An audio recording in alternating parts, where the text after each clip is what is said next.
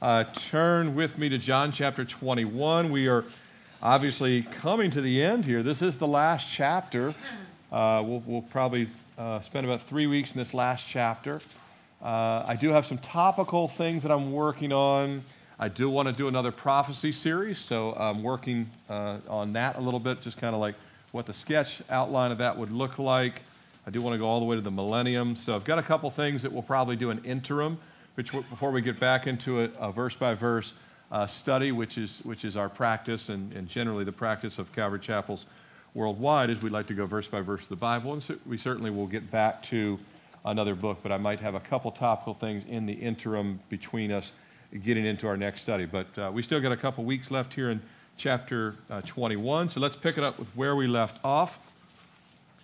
Starting in verse 1, after these things, Jesus showed himself again to the disciples at the Sea of Tiberias. And in this way he showed himself. Simon Peter, Thomas, called the twin, Nathanael of Cana of Galilee, the sons of Zebedee, and two other of his disciples were together. Simon Peter said to them, I am going fishing. Some of you men love to hear that, don't you? Maybe some of you ladies too. Sorry. It's an equal opportunity world here. So they said to him, we are going with you also. They went out immediately and got into the boat, and that night they caught nothing. When the morning had come, Jesus stood on the shore, yet the disciples did not know it was Jesus. Then Jesus said to them, children, have you any food? They answered him, no. And he said to them, cast the net on the right side of the boat, and you will find some. So they cast, and now they were not able to draw it in because of the multitude of fish. Therefore, that disciple whom Jesus loved said to Peter, it is the Lord. And when Simon Peter heard that it was the Lord, he put on his outer garment, for he had removed it, and plunged into the sea. But the other disciples came in the little boat, for they were not far from land, but about 200 cubits, dragging the net with fish. Then as soon as they had come to land, they saw a fire of coals there, and fish laid on it, and bread.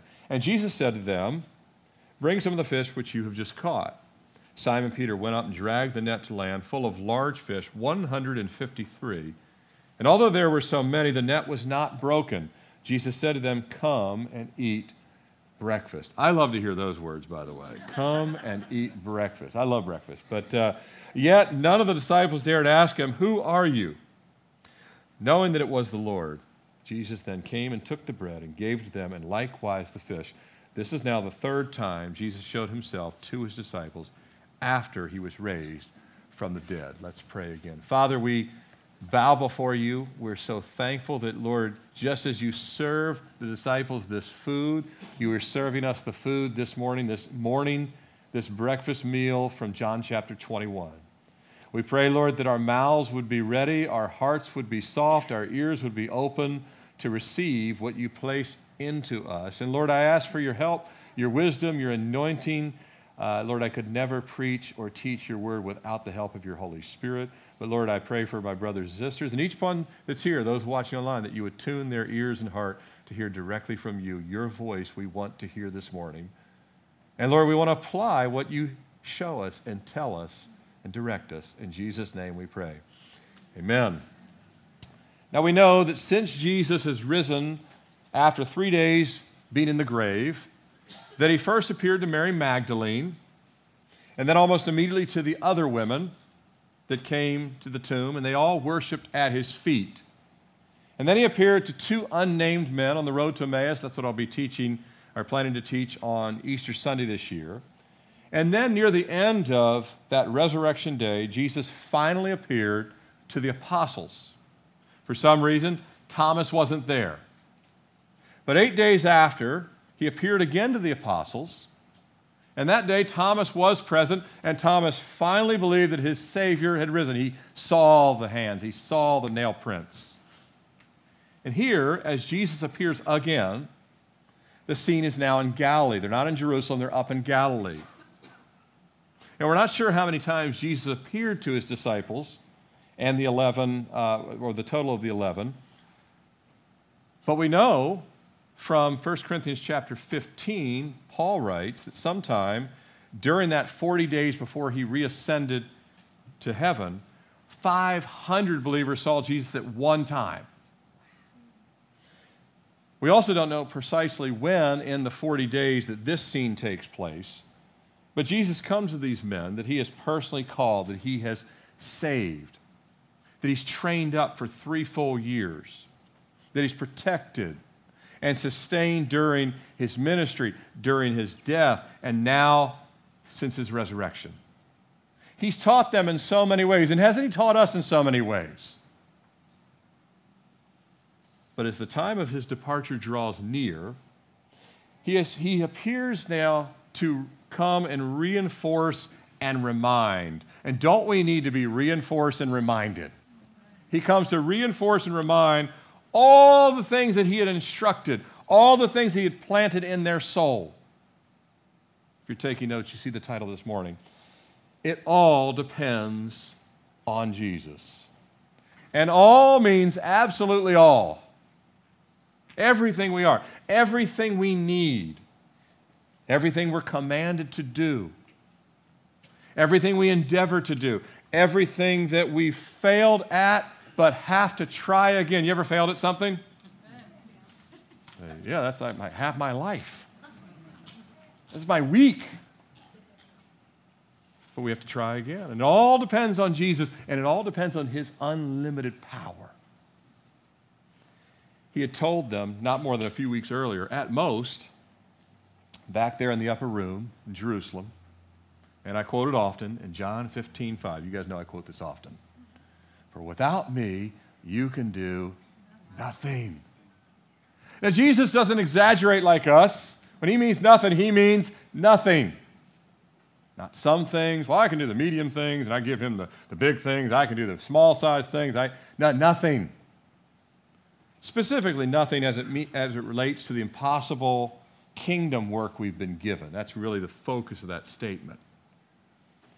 And I know that we're told in the Scriptures that on the other hand, as Paul writes in Philippians 4:13, that with him, the opposite is true. I can do all things through Christ who strengthens me. Not just football either. You see guys at that's not what it's talking about. Dying to self things. It's talking about suffering things. It's talking about getting through hard things.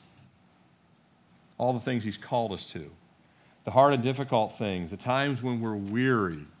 The times when we're afraid. The times when we're disappointed, distracted, apathetic. And he still says, no, I can bring you through and you can do the things I've commanded you to do. Through Christ, we can still see victory. We can still see breakthroughs. We can see disciples made. We can see us made and remade and truly revived. It truly is an all or nothing proposition. Christ, anything and everything. Without him, nothing. All or nothing proposition. But back to verses 1 through 4 here, and I'm not going to reread them. I just read them. But in these first 4 verses, Jesus suddenly appears to them at the Sea of Galilee, also known as the Sea of Tiberias. The city of Tiberias is still there today. John refers to it, named after Emperor Tiberius. But the night before, he comes and shows himself that morning. The night before, Peter and some of the other disciples are together. 7 of them to be exact. Peter, Nathanael, Thomas, the sons of Zebedee, which is James and John, and 2 that are unnamed. And I love this insight from G. Campbell Morgan on the unnamed. He said, they are unnamed, and I believe purposely unnamed. They represent the anonymous and hidden multitude of faithful souls whose names are never published in human documents, whose deeds are never reported in human reports. To these, he manifested himself as surely as to the others. Those two other represent the majority of the saints. You may never get your name in lights. You may never be known. You may never have anyone know your name. And I think of all the nameless, faceless saints in North Korea, in parts of the Middle East, in Africa, all over the world, that many of them are far more faithful to Christ than we are. And when we get to the millennium and God's dealing out responsibilities, they're going to outrank us. We're going to be reporting up to them. No names, but God knows who they are. And God's going to say, well pleased to them. Now we know that Jesus was the one that had instructed the disciples to go ahead of him to Galilee. He's the one that told them to leave Jerusalem, go up to Galilee. Now eventually he's going to tell them to remain in Jerusalem until power comes on high. But for a period of time, he told them to go to Galilee. He had entrusted these instructions to Mary and the other women to give to the disciples. We know that because it's recorded in Matthew 28:10. Then Jesus said to them, Mary, Magdalene, and the women, don't be afraid. Go and tell the brethren to go to Galilee, and there they will see me. Now, he's way down in Jerusalem, but he said, go up to Galilee, which is where he did the majority of his ministry, and I will come meet you there. Now, John doesn't record much of the conversation that took place later that evening, that first resurrection appearance to the 11, where Thomas wasn't there, but he comes to them, remember, behind the closed doors. John doesn't tell us a lot about that conversation. Jesus says, peace to you 3 times, and then they see his nail-pierced hands and feet. Nor does he record a lot in the second meeting, or the second closed-door meeting where Jesus also appears, and that's where Thomas is present and believes. But it's certainly possible that in either of those settings, and if not both of them, that Jesus himself could have reminded the disciples and all those who were there, remember what I told the ladies to tell you guys, get to Galilee, and I will meet you there. Get up to Galilee, and I will meet you there. At any rate, they do go, and now they're in Galilee. And by this time, all 11, the 12 minus 1, the 12 minus Judas, have now seen the risen Jesus. They have heard him say personally to them, peace to you. They've all heard him tell them, peace to you.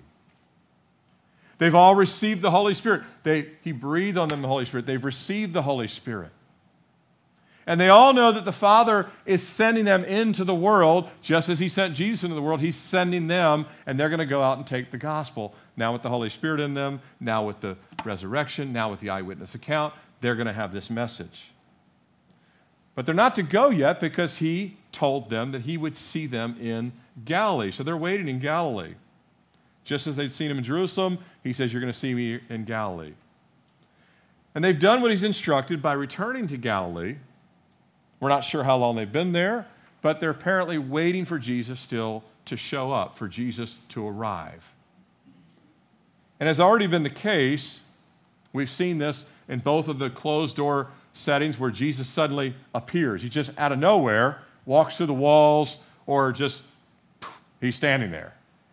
We know that each of the times that John records that Jesus shows up, it is unexpected, it is completely surprised, he just shows up. Does that remind you of something that we're waiting for? That he could just show up at any time and you are captured up into the clouds with him.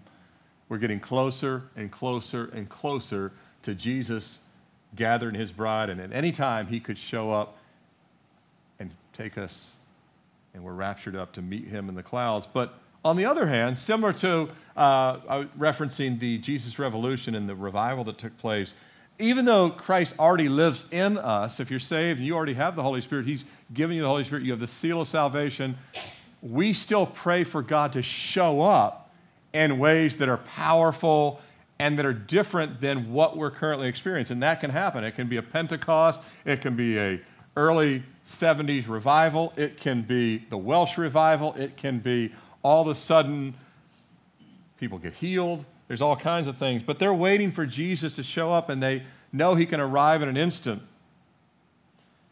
And as they're waiting, they're perhaps wondering, where are they going to be sent?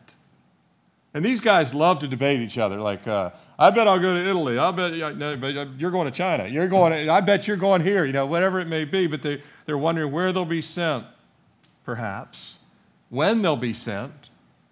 When's Jesus going to arrive? Will he arrive? Because sometimes they doubted the very things they believed. And for the past 3 years, don't forget, Jesus has been their daily shepherd. Day in and day out, their teacher, their rabbi. He's decided where they went, where they lodged, how long they stayed. He said, we're going through Samaria. Oh, Lord, we don't go to Samaria. Remember that? He said, you're going to Samaria. We're going to Samaria because you're going anywhere I go. But he has been their daily leading and guiding. But not just that. He's the one that made sure they had food, provision, a place to rest. He took care of all that. And even though Jesus owned nothing, God led him all through what we would call the Holy Land and all through their modern-day Israel, ancient Israel, and always knew where they were going to spend the night, where they were going to be, took care of the food, all of that. Even multiplying small meals when that was necessary. Remember the fish and loaves? He took and multiplied and fed thousands. He did this on at least 2 occasions, perhaps more, but at least 2 that were recorded in the gospel. But now, since the resurrection, since Jesus has rose from the dead, he's appeared to them. John says this is the 3rd time. He's only appeared to them 2 times in person. So for the other times, he's someplace else. We don't know where. We don't know where Jesus was when he wasn't with them. He's only appeared to them twice since he's rose. We don't know where he's spending his time, and we won't find out till we get to heaven. Jesus, where were you these other times? We don't know if he was in prayer. We don't know if he visited other countries. We don't know. We have no idea. Literally none. But they're waiting for him, and they're in a transition. Matter of fact, they're in one of the most unique transitions. Well, it's one of the only. There's a lot of unique ones. They're all in the Bible, but this is one of those unique transitions in all of Scripture. You see, they now have the Holy Spirit, and they're learning to listen to the Spirit. And when you first get saved, I remember when I first got saved in 1995, I started learning to listen to the Holy Spirit as you read the Word and look, should I do this anymore? Is this really a sin? Is this what I'm supposed to be doing? Should I not talk this way anymore? Should I not say that? But even more important things like, Lord, what do you want me to do with my life? What do you want me to do? How should I present the gospel to my family? How will this go over? All these kind of things.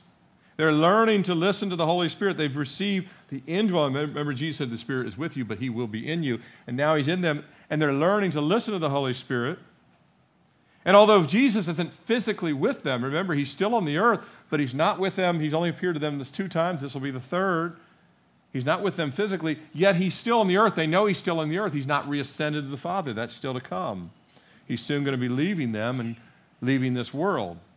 And although Jesus has taught them for 3 full years, concluding with that upper room discourse, which all took place from John chapter 12 all the way through John chapter 16, his post-resurrection appearances and his command for them to wait for him in Galilee, it indicates to us, and it should have indicated to them, that he still has a few more things that he intends to say, teach, or do.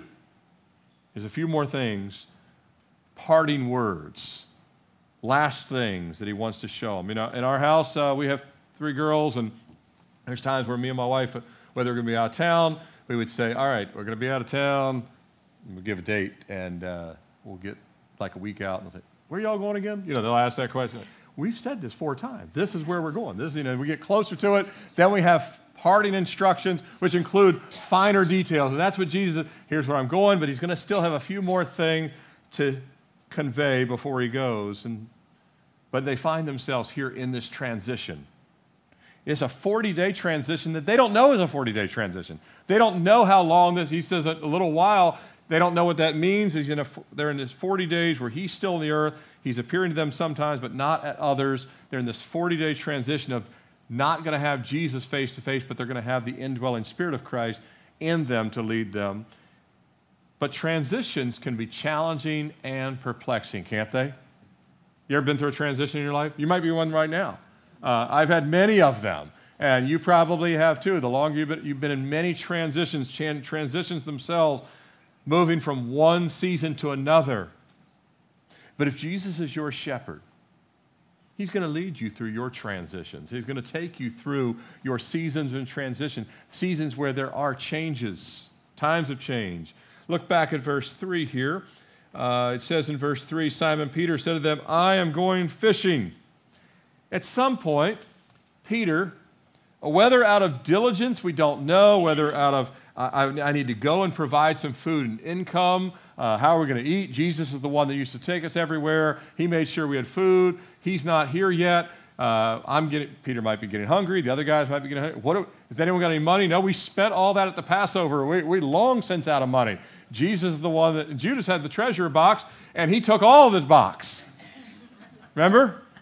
And 30 additional pieces of silver. Judas took it all. So where are we going to find food and income? We don't understand.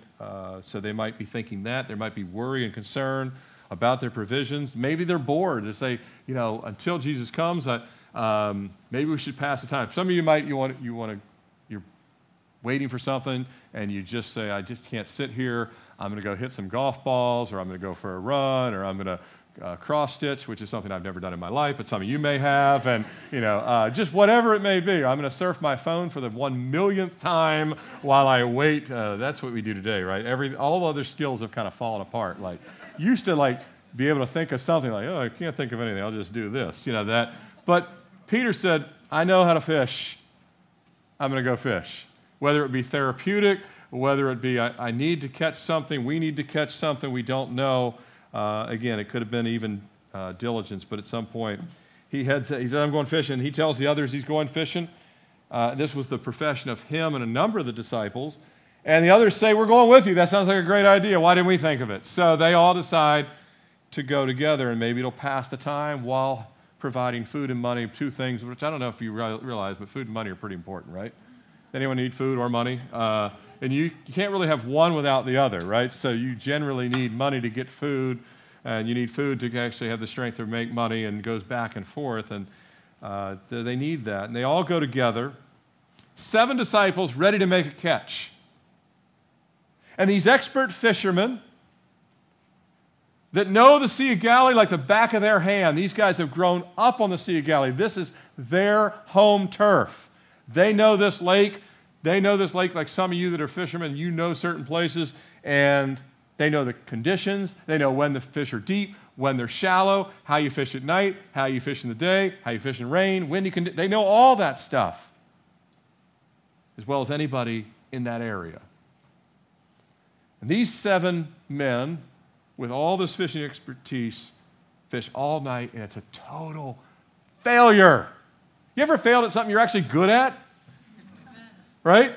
I have. And you're like, it really irks you because I know this stuff. I knew this material. I mean, I should knock this out of the park, whatever. Fail at something you're actually good at, something you actually know how to do, and then when put on the spot, you can't do it. They caught nothing, 0 fish. They fished all night. No doubt they're tired, not a little bit frustrated. We've all felt that way. And we have some hints about their frustration here. Look at verse 4. But when the morning had now come, Jesus stood on the shore, yet the disciples did not know that it was Jesus. As morning dawns, Jesus is standing on the shore. At first, they don't know it's him. If it's a misty, we've been in the Sea of Galilee a couple times. I was riding over the Swift Creek Reservoir here early this morning. There was all that mist, and the Canadian geese were out, and the mallards were out, and all these different birds, and they were having a blast. They did not mind the mist at all, but you couldn't see but a certain distance, and maybe they couldn't see. You get those misty mornings in the Sea of Galilee. They didn't know it was Jesus. Could have been more than that. It could have been just... we're going to see that in a couple verses later. His appearance may have been somewhat obscured. At any rate, they couldn't tell who it was. They couldn't tell that it was Jesus standing there on the shore, but they knew somebody was there. And I don't know, but even if Jesus hadn't been there all night, he could still see them all night, couldn't he? And more than likely, he had been there for a while, observing them, watching, and he doesn't need to be right now. He can be miles away listening to their conversation, and right now he's in heaven listening to our thoughts. Even your thoughts about what I'm saying. God's like, I hear what you think about that thought. All of it. He's observing it all. He's watching us, but he sees our fears. He sees our struggles. He sees their fears. He sees their struggles. He sees their frustration. Look at verse 5. Then Jesus said to them, so now they still don't even know who is the guy standing on the shore. And it's early morning. Why is anyone standing on the shore? There's someone saying, then Jesus calls out to them, children, have you any food? Don't you love when Jesus asks questions that he knows the answer to? He doesn't need to ask them questions. He could have said, I know you don't have food. Children, you had a bad night. Children, you caught nothing. Children, there's nothing in your boat. He doesn't say. He asked them. And by the way, he asks you and I questions he knows the answer to. Why? Because he wants us to search our hearts to see what is our real motive. He might ask you, are you really willing to go and pray? Are you really taking steps of faith? Do you really believe what my word says? Are you really willing to share your faith? Are you willing to trust me? He asks you questions. He already knows the answer where you're at, but he wants us to probe and process, where am I really at? So he says, children, do you have any food? Interesting way to speak to them, children. The Greek meaning is children. Children means children. If you look it up in the Greek, it actually means, because sometimes Greek words don't mean the exact same thing, but this one does. A lot of times you'll look at a word in the Greek and it does mean something quite a bit different. This children means children. On the other hand, Greek always has some context and has some contextual differences. And by the way, as far as just children, in relation to Jesus, we're all children.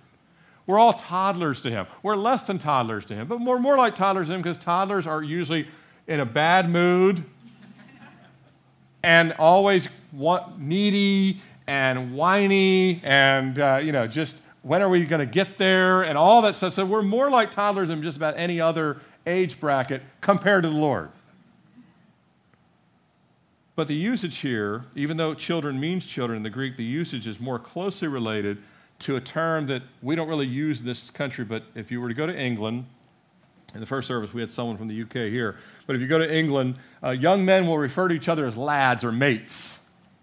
Lads, mates. It's kind of a term of camaraderie. So it's a better way of saying it instead of children is the way it would kind of be used in England, the United Kingdom.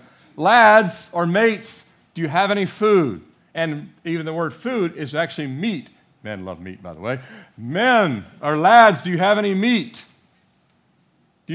We might say bacon. This was Jewish, so that Jesus does not, they're still under the law and all that stuff. He did not ask, do you have any bacon? You don't catch bacon in the lake anyway, so you might use bacon as bait. Do you use that, Marty? But you don't catch it, but you do catch fish. But there's a camaraderie in the expression that Jesus uses by saying, lads, do you have any meat? Have you caught anything? Jesus, he is the authority over us because, again, we're like children.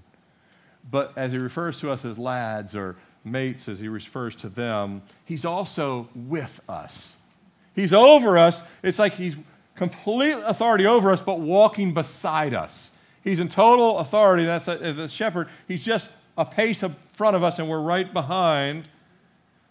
But you can hear in their answer the frustration and the disappointment when they respond to Jesus' question.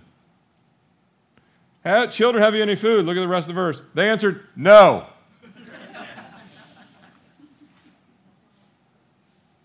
Are they teenagers? This is the kind of answer you get from teens. One-word answers. Do you want to go there for dinner? No. Do you want to go here for dinner? No. What do you want to do? No. I didn't even finish the question yet. Our teens are past that age. But some of you are still right there now. But their response was like that. They're not in a talkative mood. When we failed or have disappointment, we know the feeling of not being in a talkative mood. They don't want to talk about it. They don't want to talk about the failure of the whole night. They don't want to talk about we wasted all that time. It'd be one thing if we got a little bit of fish. Nothing. No. You guys are good at this, right? No. But notice that Jesus, he's both gentle and encouraging with the disciples, even with their not so thrilled one-word response. And it seems to me that he sees their effort of toiling all night as evidence of diligence and some level of proper initiative, rather than just sitting and doing nothing and just sitting around worrying about when's he going to arrive. They go and do something. I believe a lot of times God wants us to do something. Our country has become so lackadaisical that no one will do anything. It's across the board. It's not just the body of Christ as a nation. But they don't just sit around. They use the skills and the abilities that they have, that God had given. They say, you know what? We know how to fish. If a man doesn't work, he's not going to eat, Paul said. Let's go catch something.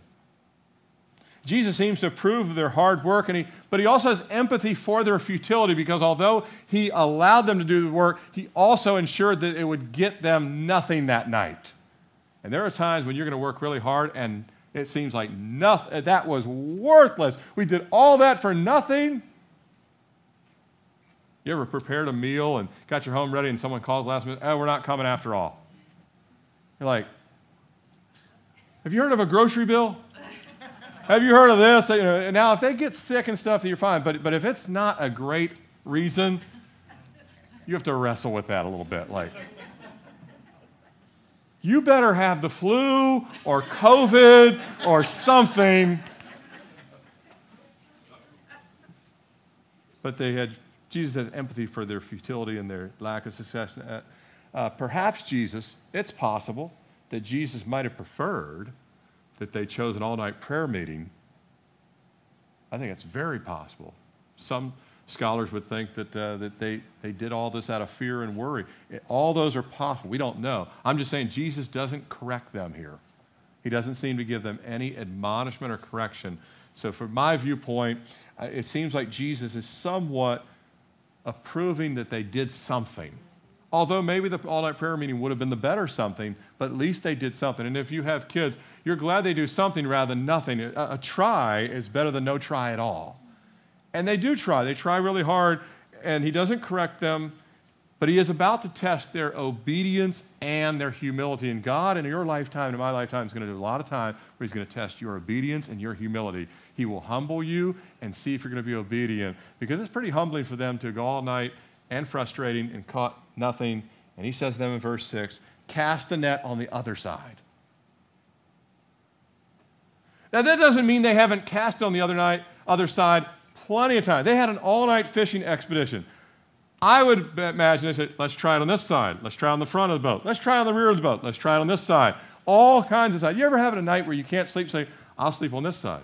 I'll sleep on my back. I'll sleep on this side. I'll sleep on my stomach. I'll go back here. You've tried every side that there is. There's no more sides to try. And then God says, why don't you try the left side? You don't think I tried the left side?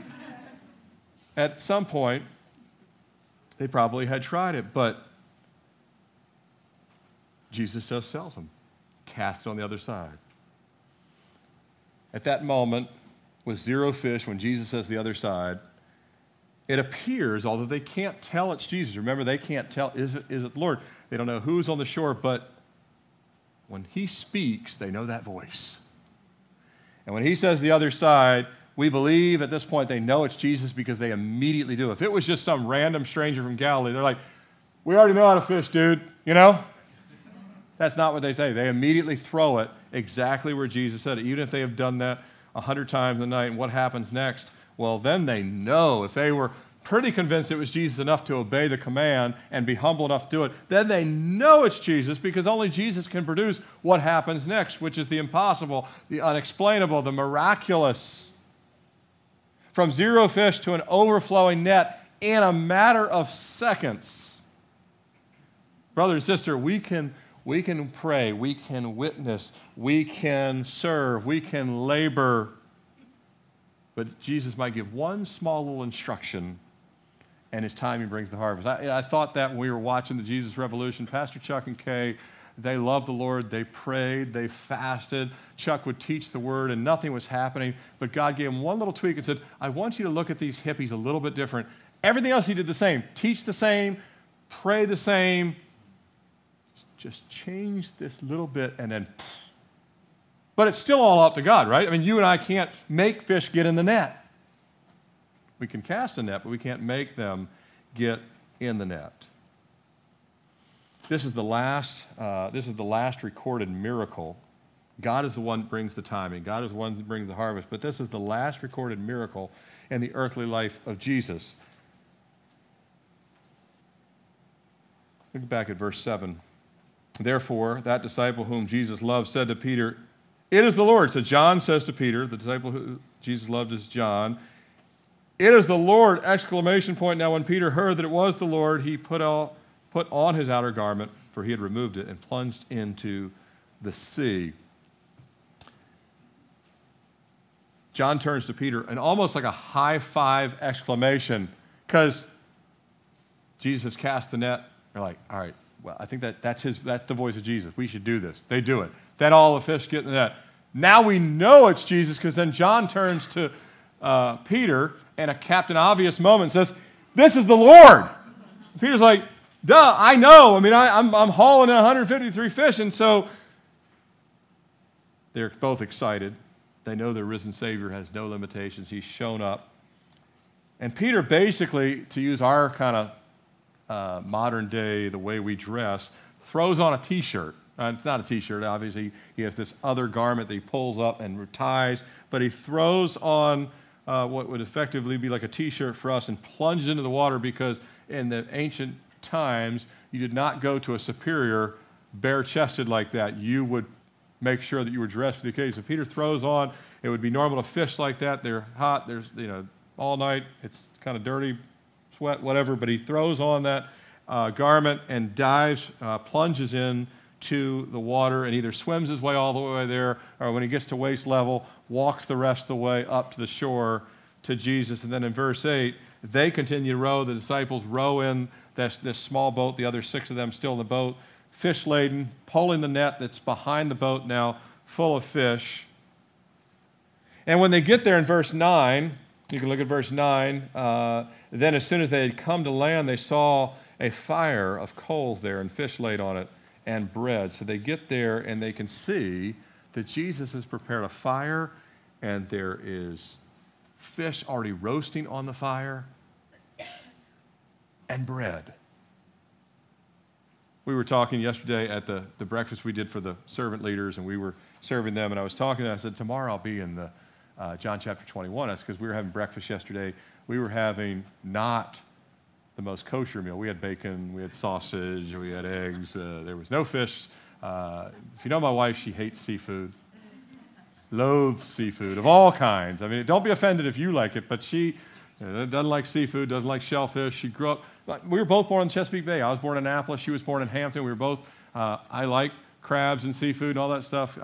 You're like kicked out of Annapolis if you don't like that stuff. But she grew up on the Chesapeake Bay in Hampton and doesn't like any of that stuff. But I said to the group, and my wife, I said, now if Jesus cooked you fish, would you eat it? She said yes. Because I have this feeling that everyone in the world would like the meal that Jesus prepares. And you would have never had bread like Jesus provided. Say, I'm gluten-free. Jesus, I already know that.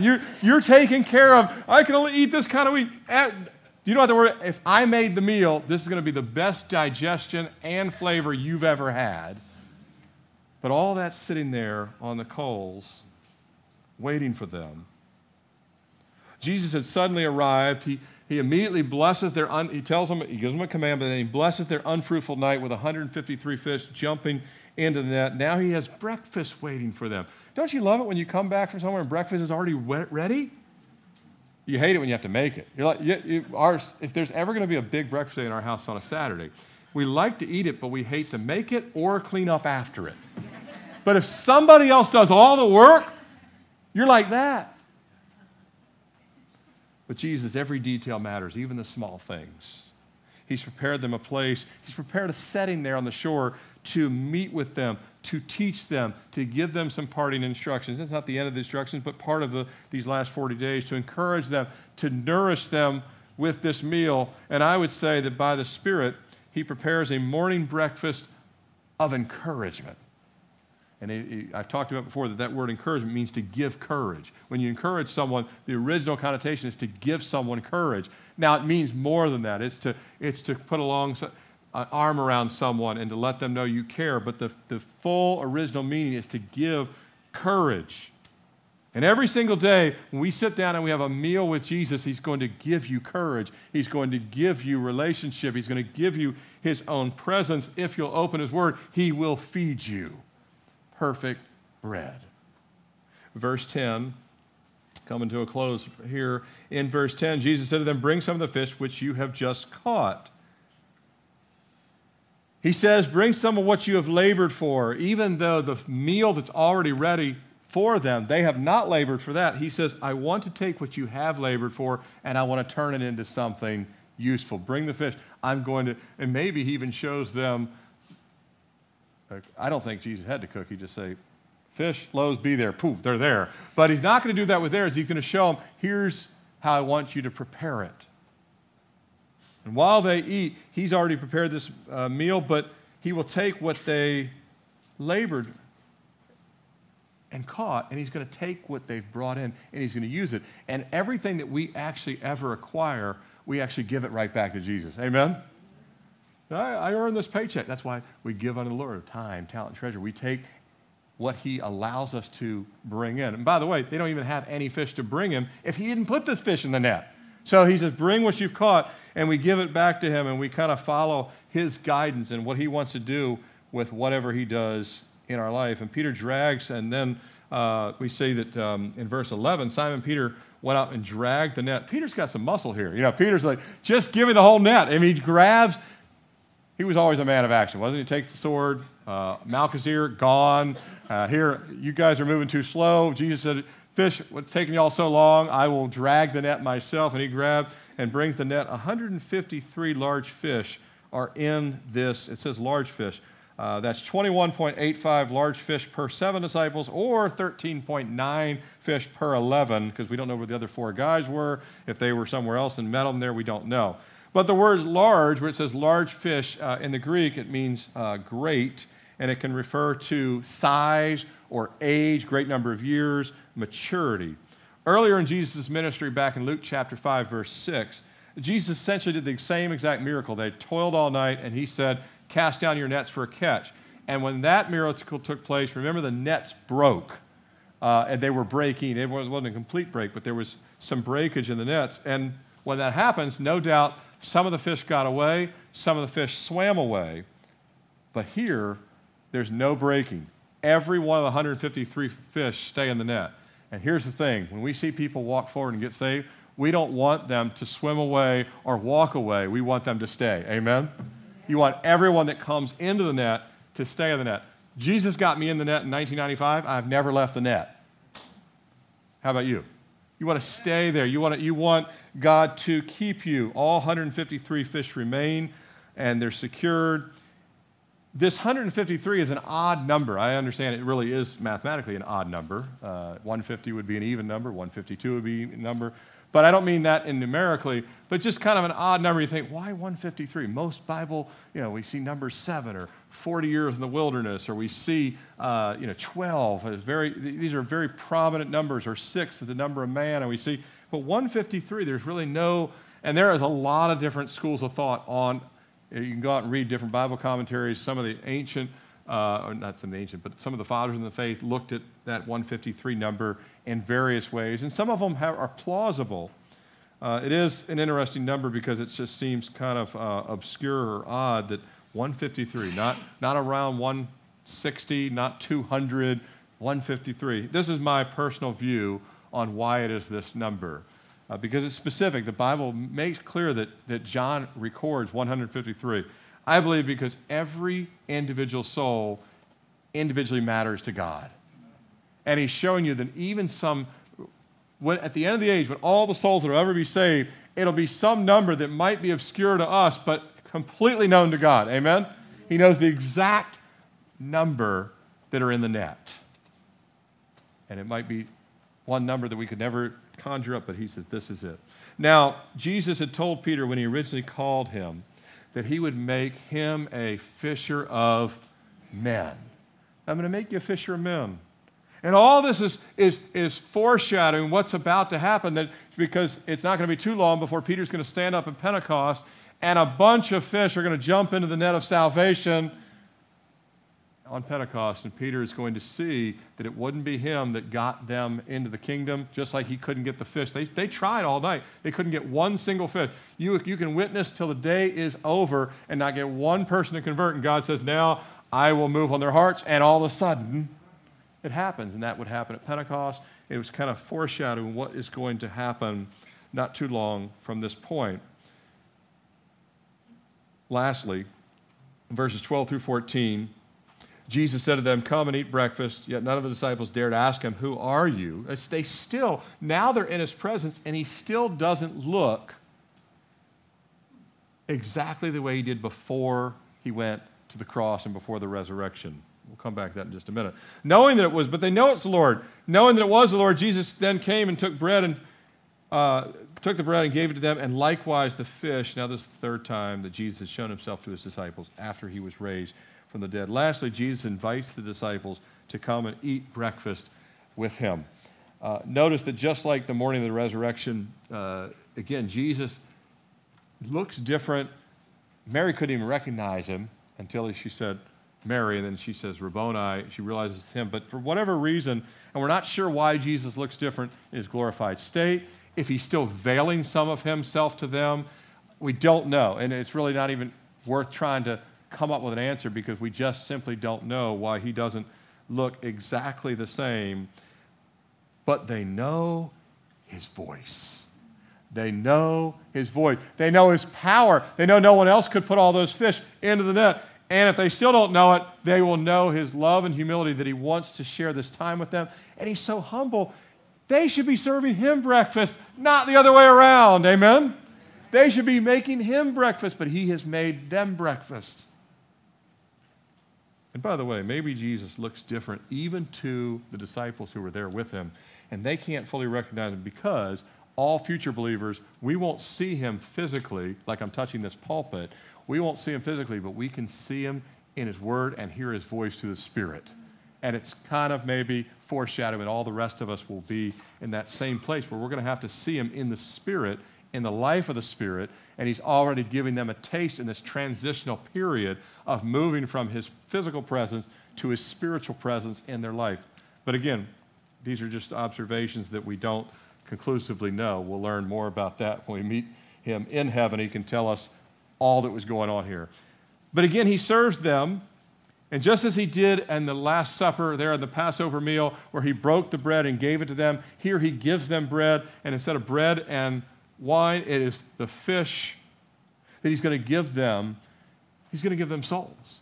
He's going to put fish in their hand. He's going to give them the bread of life, which is for their nourishment, but he's also going to nourish every bit of it. They need the protein, they need all that stuff the fish has, but it's also symbolic that they'll become fishers of men, that he's going to place souls within their hands, and they're going to have to do with them what he's done for them and take good care. But he desires to do the same thing for you and I, to spend this time with us, to nourish us, to give us the fruit of his ministry.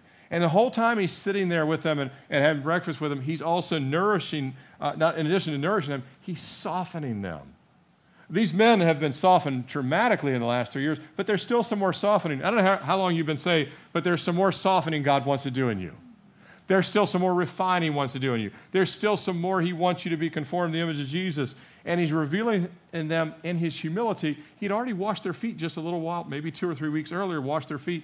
Now he's feeding them breakfast. He is gently dealing with their frustration of the night, taking care of all their needs. He really is taking care of the whole morning. It went from bad night to an incredible morning, but he's showing all this love and gentleness, and all this would have some effect on them. And I love how Charles Spurgeon interprets this moment. He says, they ate the bread and fish that morning, I doubt not in silent self-humiliation. Peter looked with tears in his eyes at that fire of coals, remembering how he stood and warmed himself when he denied his master. Thomas stood there, wondering that he should have dared to ask such proofs of a fact most clear. All of them felt that they could shrink into nothing in his divine presence, since they had behaved so ill. They had all been scattered, and all of them, and Jesus is like making this, and they're like, he's right. Peter, looking at those coals, last time I was warming myself like this, I looked in your eyes and I said, I don't even know him. And there they all are, and he is being so gentle with all their failures and their frailties, and doesn't he do that with us? And isn't he doing that even this morning with us? But he showed them that he was faithful, that he loved them. As he said, I will love them to the end. And he's their sole provider, and he's our sole provider. And I want to close with this overarching observation, kind of seeing the big picture, kind of raise it back up like 10,000 feet and look back down on this entire scene, on this entire morning, from the night to, from the middle of the night to here with Jesus having breakfast with them. The first point, and I'll just read them off one by one. They were laboring while Jesus was watching. He's fully aware of your effort. He's fully aware of what you're doing, what you're not doing. They were laboring while Jesus was watching. Number two, they were trying hard while Jesus came and gave them clear direction. Because you can try as hard as you want, but you need the wisdom of God. You need God to say, yes, you're trying, but you're on the wrong street. Move over here. Number three, they were casting a wide net, but only Jesus could actually fill the net. We're trying to cast a wide net here at Calvary Chapel. We've got the live stream up right now. We're trying to hit people out there on the internet. We're trying to talk to people throughout the week. We're trying to pray for this city to have revival. We can cast as wide a net as we want, but only Jesus can fill the net. Number four, they were using the only hands, boat, and net they had.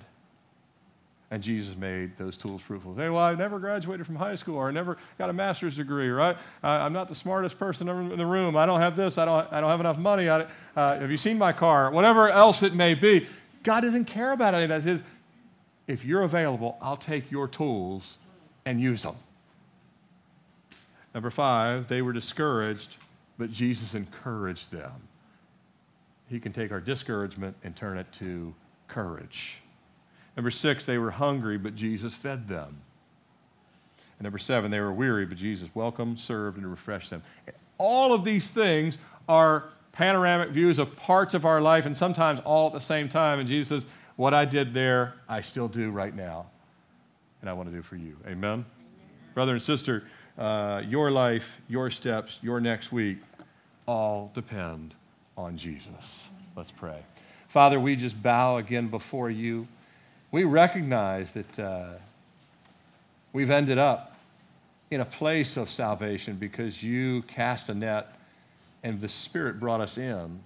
And Lord, as you now have had us take and follow in your footsteps, and you want us now to do these same things, Lord, often it is fruitless, often it is frustrating, but we know that you're watching. You are able to step in a moment. And I don't know what all the needs are in this room, but Lord, you do, and you know that I know that you can intervene in any situation. And Lord, you are desiring also to spend time with us, to give us the word that is the living bread of life yourself.